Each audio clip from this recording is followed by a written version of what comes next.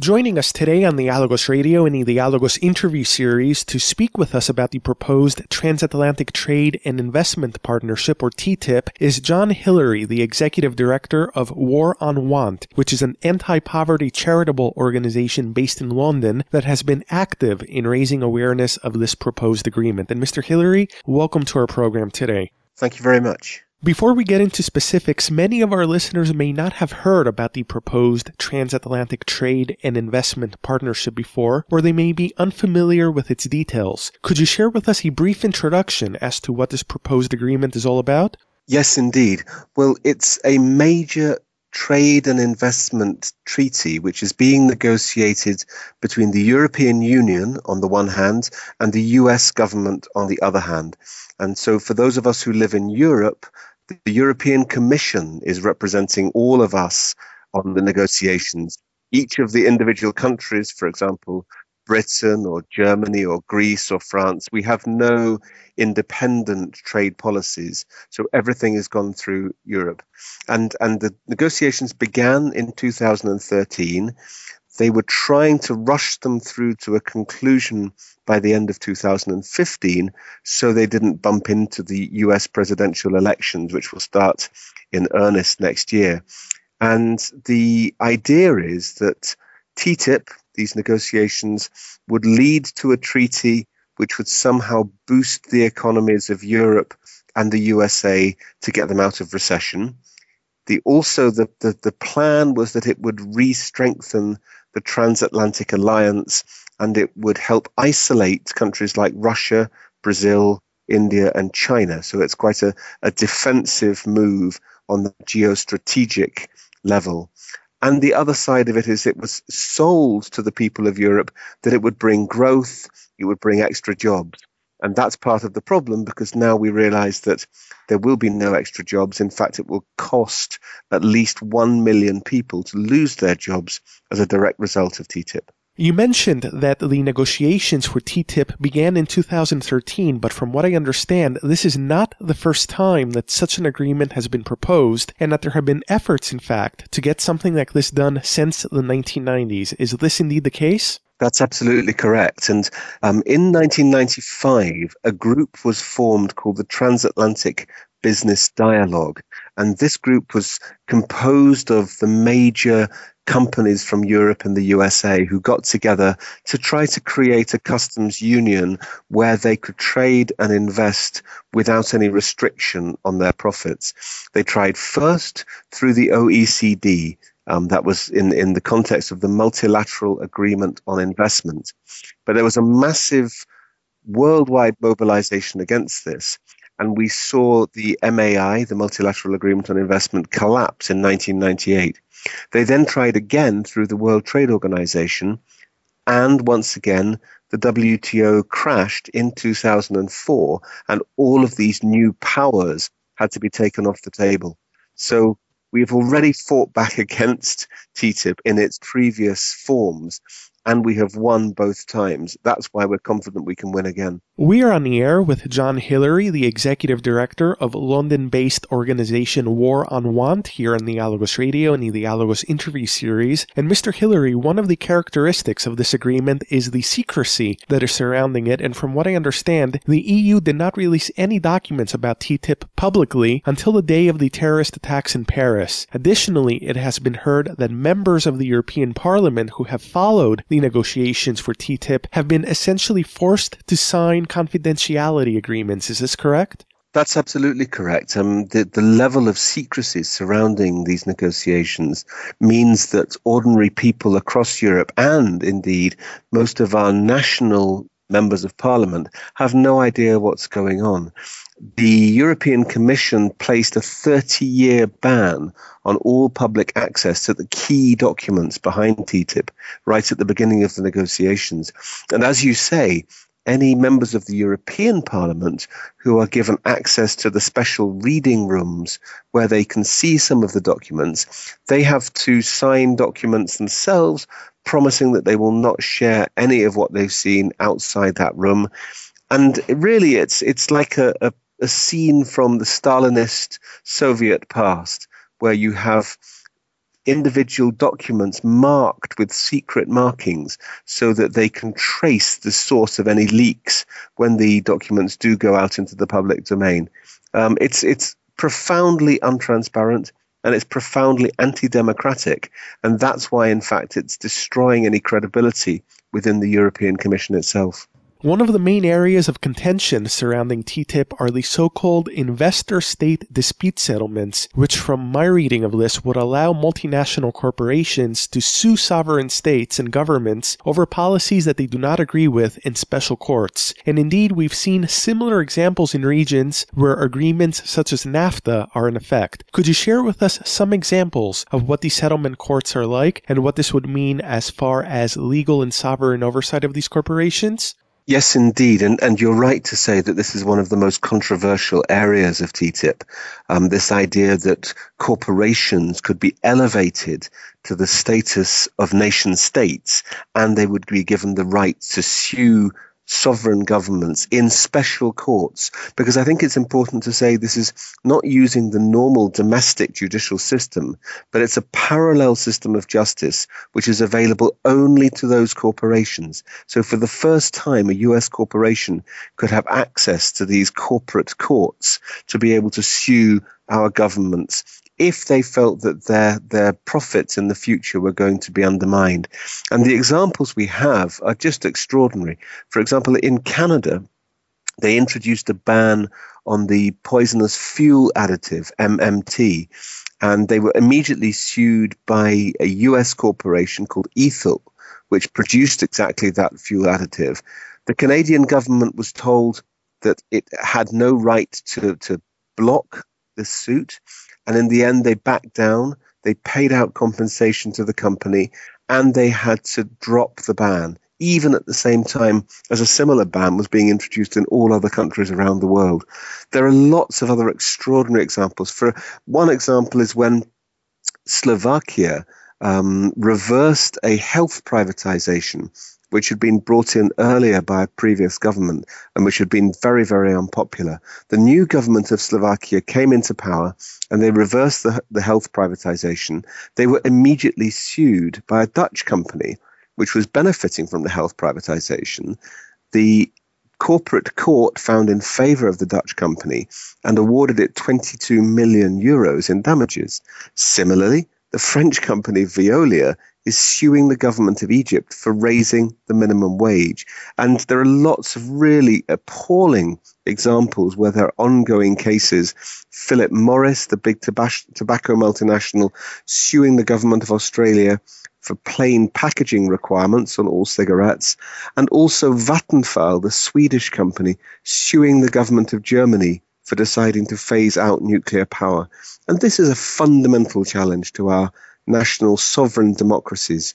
Do we not have the right as democratic countries to decide our future policies without having to pay off every corporation which wants to take action against us? And I think people in Europe are absolutely outraged when they hear what this ISDS clause means. And that's why it's become so toxic in the TTIP negotiations. So essentially what you're saying is sovereign states, if TTIP goes through, will in effect be powerless in terms of their ability to regulate these corporations. Yeah, but I mean, the real concern we have is that when countries can see there is the prospect of being sued in these corporate courts, they will become more and more unwilling to introduce regulations in the future.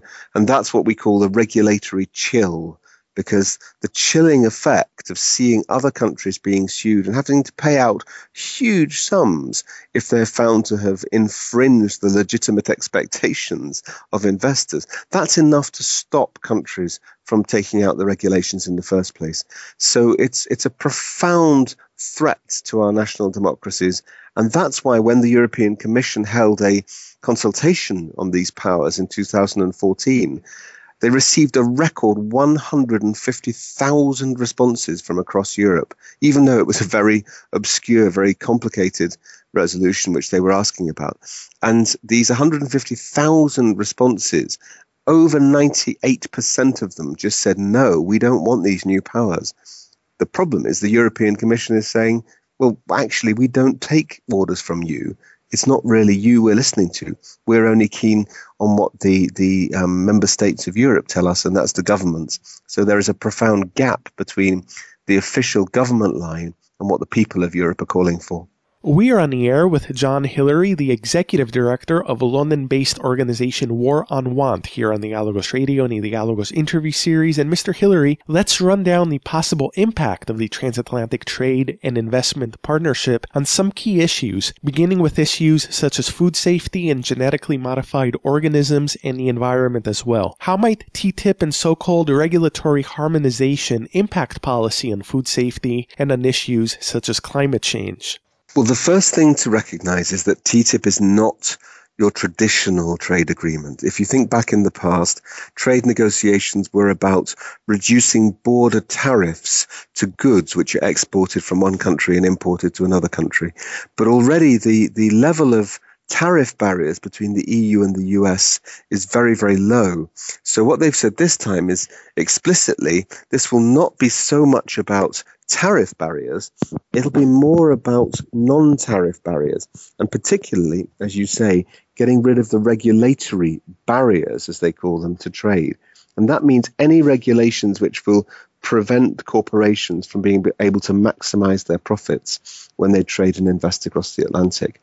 And the harmonization agenda is an agenda to reduce these standards so that they will provide less and less of an obstacle to the maximization of profits.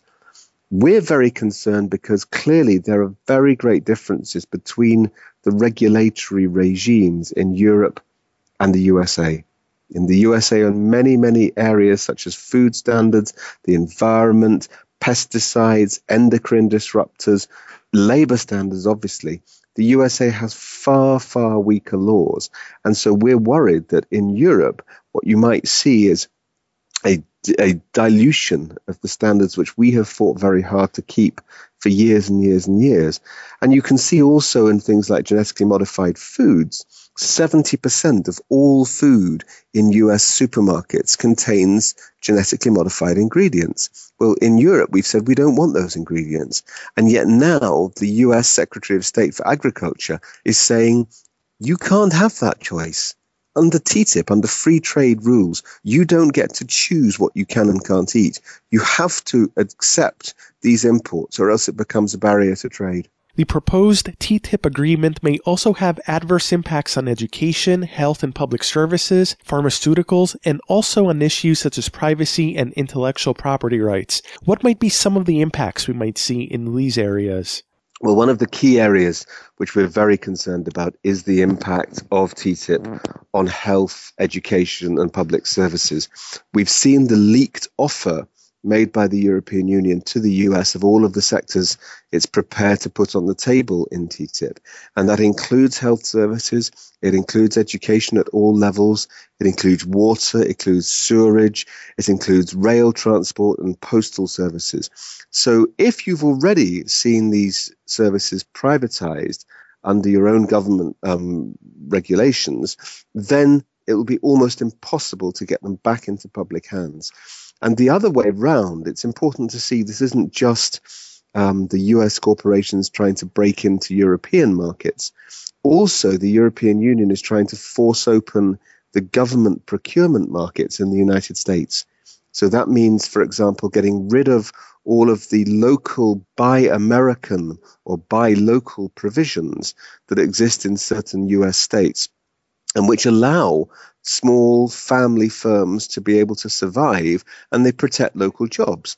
Well, the European Union is saying this is a $650 billion market, and we're prevented from being able to enter it.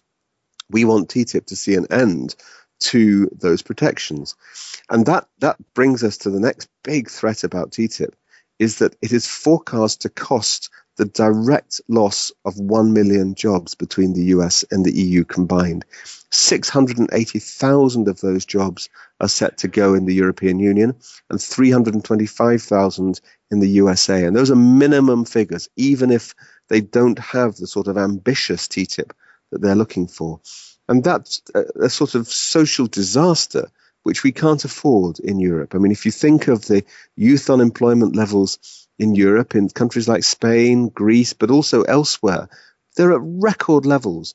If you add hundreds of thousands of more people to the lists of the unemployed, you're just going to be making that problem 10 times worse.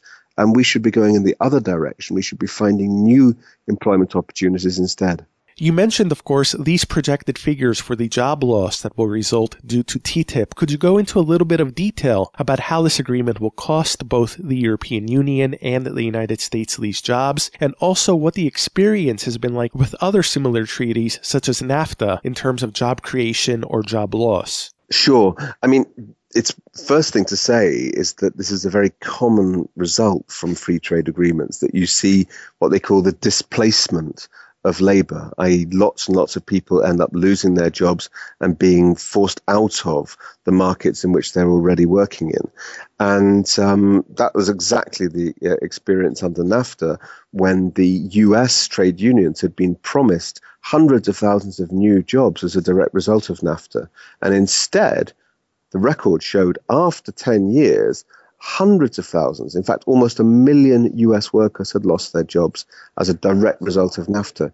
Now, this time, TTIP is predicted under the official estimates, not our estimates, but under the official estimates, to lead to the direct loss of at least 1 million jobs through this process of dislocation.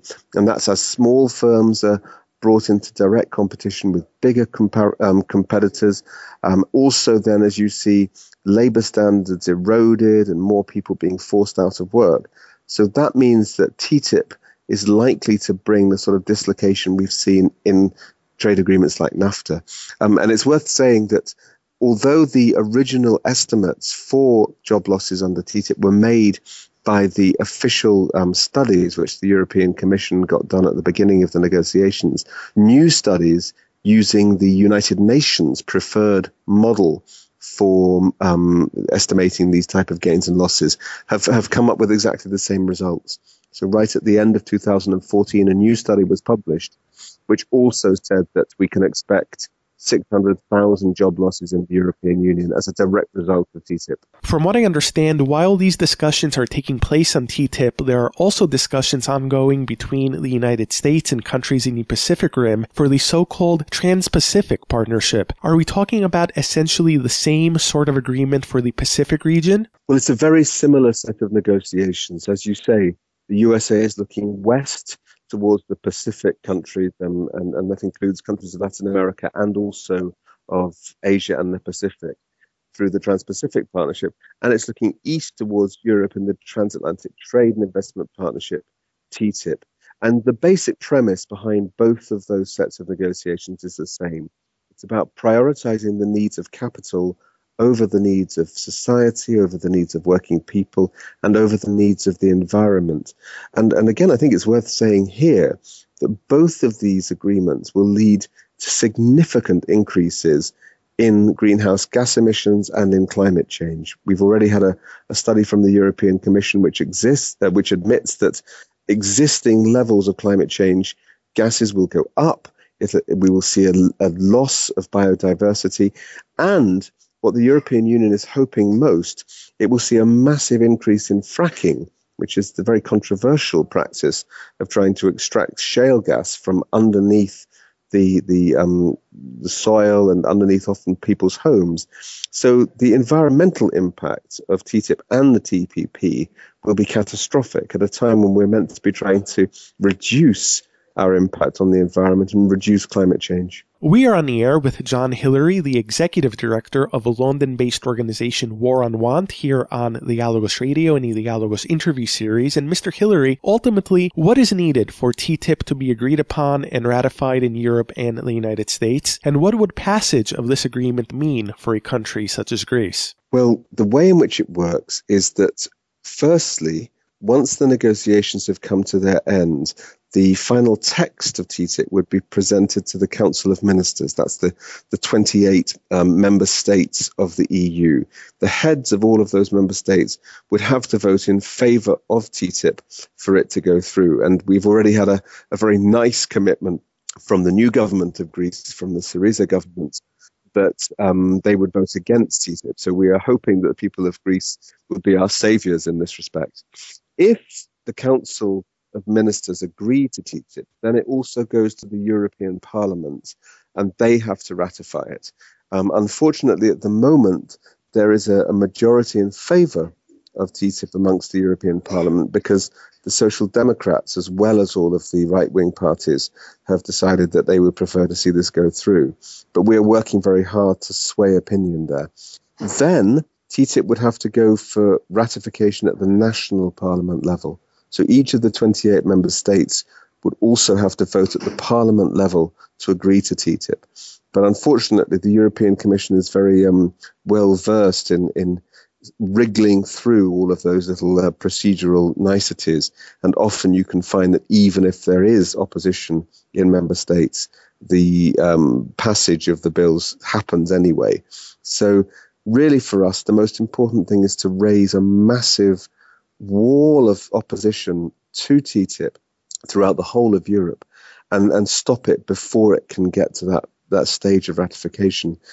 We have also a current negotiation which has been completed between the European Union and Canada, the agreement which is called CETA, the Comprehensive Economic and Trade Agreement. And the negotiations on that finished in September last year, and the text is now being prepared for ratification through a process which is called legal scrubbing. And that is now going to come before the European Parliament, we believe early or halfway through 2016. And that will be a key test case as to whether or not we can stop that type of deal.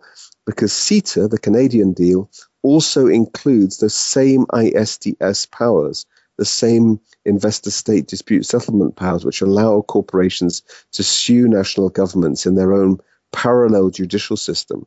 So if we allow CETA to go through, we know that the vast majority of US corporations already have Canadian subsidiaries, and they could use ISDS in the Canadian agreement to sue our governments anyway. So we're fighting not just against TTIP, but also against CETA. Your organization, War on Want, has been leading an awareness campaign against TTIP, and in addition, you have presented an alternative solution, from what I understand, the alternative trade mandate. Tell us about your efforts and about this alternative proposal. Well, we certainly thought that one of the problems we have had in fighting against the European Commission's trade policy over the past 15 years is that every time we resist and every time we defeat their new proposal, it just comes back again in another guise. So we defeated the MAI in 1998, we defeated the WTO in 2004, and yet still we're fighting the same battles here in 2015.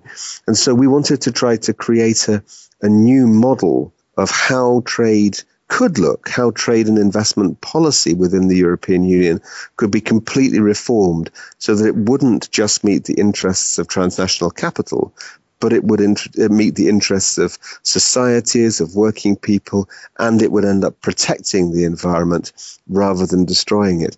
And so together with a group of other civil society organizations across Europe, we worked on this alternative trade mandate.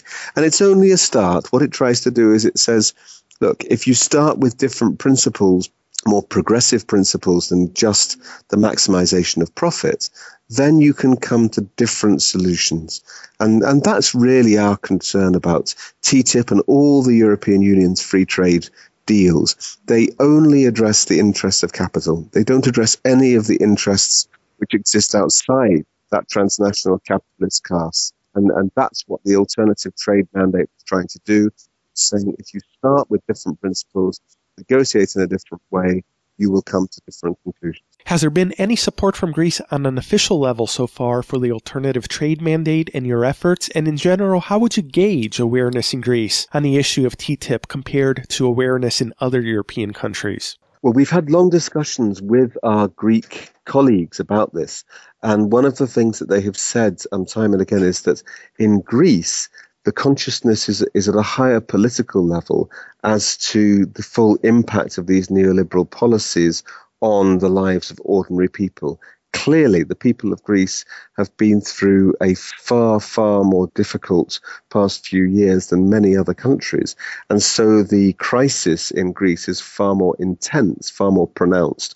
And therefore, it has raised consciousness to a higher political level. So people might not be aware of TTIP itself, but they are much more aware of the political program which stands behind TTIP, because, of course, that is what was imposed on the Greek people as the austerity package by the Troika.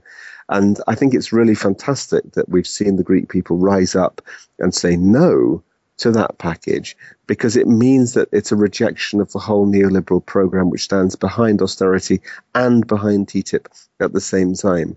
Hopefully we will see a similar resistance in Spain when they go to the polls later on this year, and potentially we will see a Podemos government standing side by side with the Syriza government and saying this is not the type of Europe that we want. We want to see a different type of Europe which responds to the needs of its people, not to the interests of its capitalist class. In wrapping up, share with us some ways in which citizens in Greece and in Europe and the United States can get informed about TTIP and what TTIP might mean for them, their lives, and their economies and countries. Well, one of the ways in which you can get informed in Greece is to look at the special brochure which we've produced together with the Rosa Luxemburg Foundation in Greece, which gives an overview of the whole of TTIP. It's called in English, TTIP, a Charter for Deregulation, an attack on jobs and an end to democracy. And it exists in a Greek translation, which was produced last year. It's also possible to take a lot of actions online, which particularly the European Citizens Initiative is an important one. This is an initiative which was launched last year, even though the European Commission told us that we couldn't launch a European Citizens Initiative against TTIP. We did so anyway, and that's something which people can sign. 1.5 million Europeans have already signed up to that, saying no to TTIP and no to the EU-Canada deal, CETA. But at the same time, I think it's important to bring this issue to popular concern and also to the attention of your elected representatives, particularly the Greek members of the European Parliament, to make sure that all of them are voting no to TTIP. And that doesn't matter which party they come from. They should all be voting no to TTIP because it is a direct assault on our democratic rights. Well, Mr. Hillary, thank you very much for taking the time to join us today here on the Dialogos Radio and the Dialogos interview series, and best of luck with your continued efforts. Thank you very much indeed. It was a great pleasure to be with you.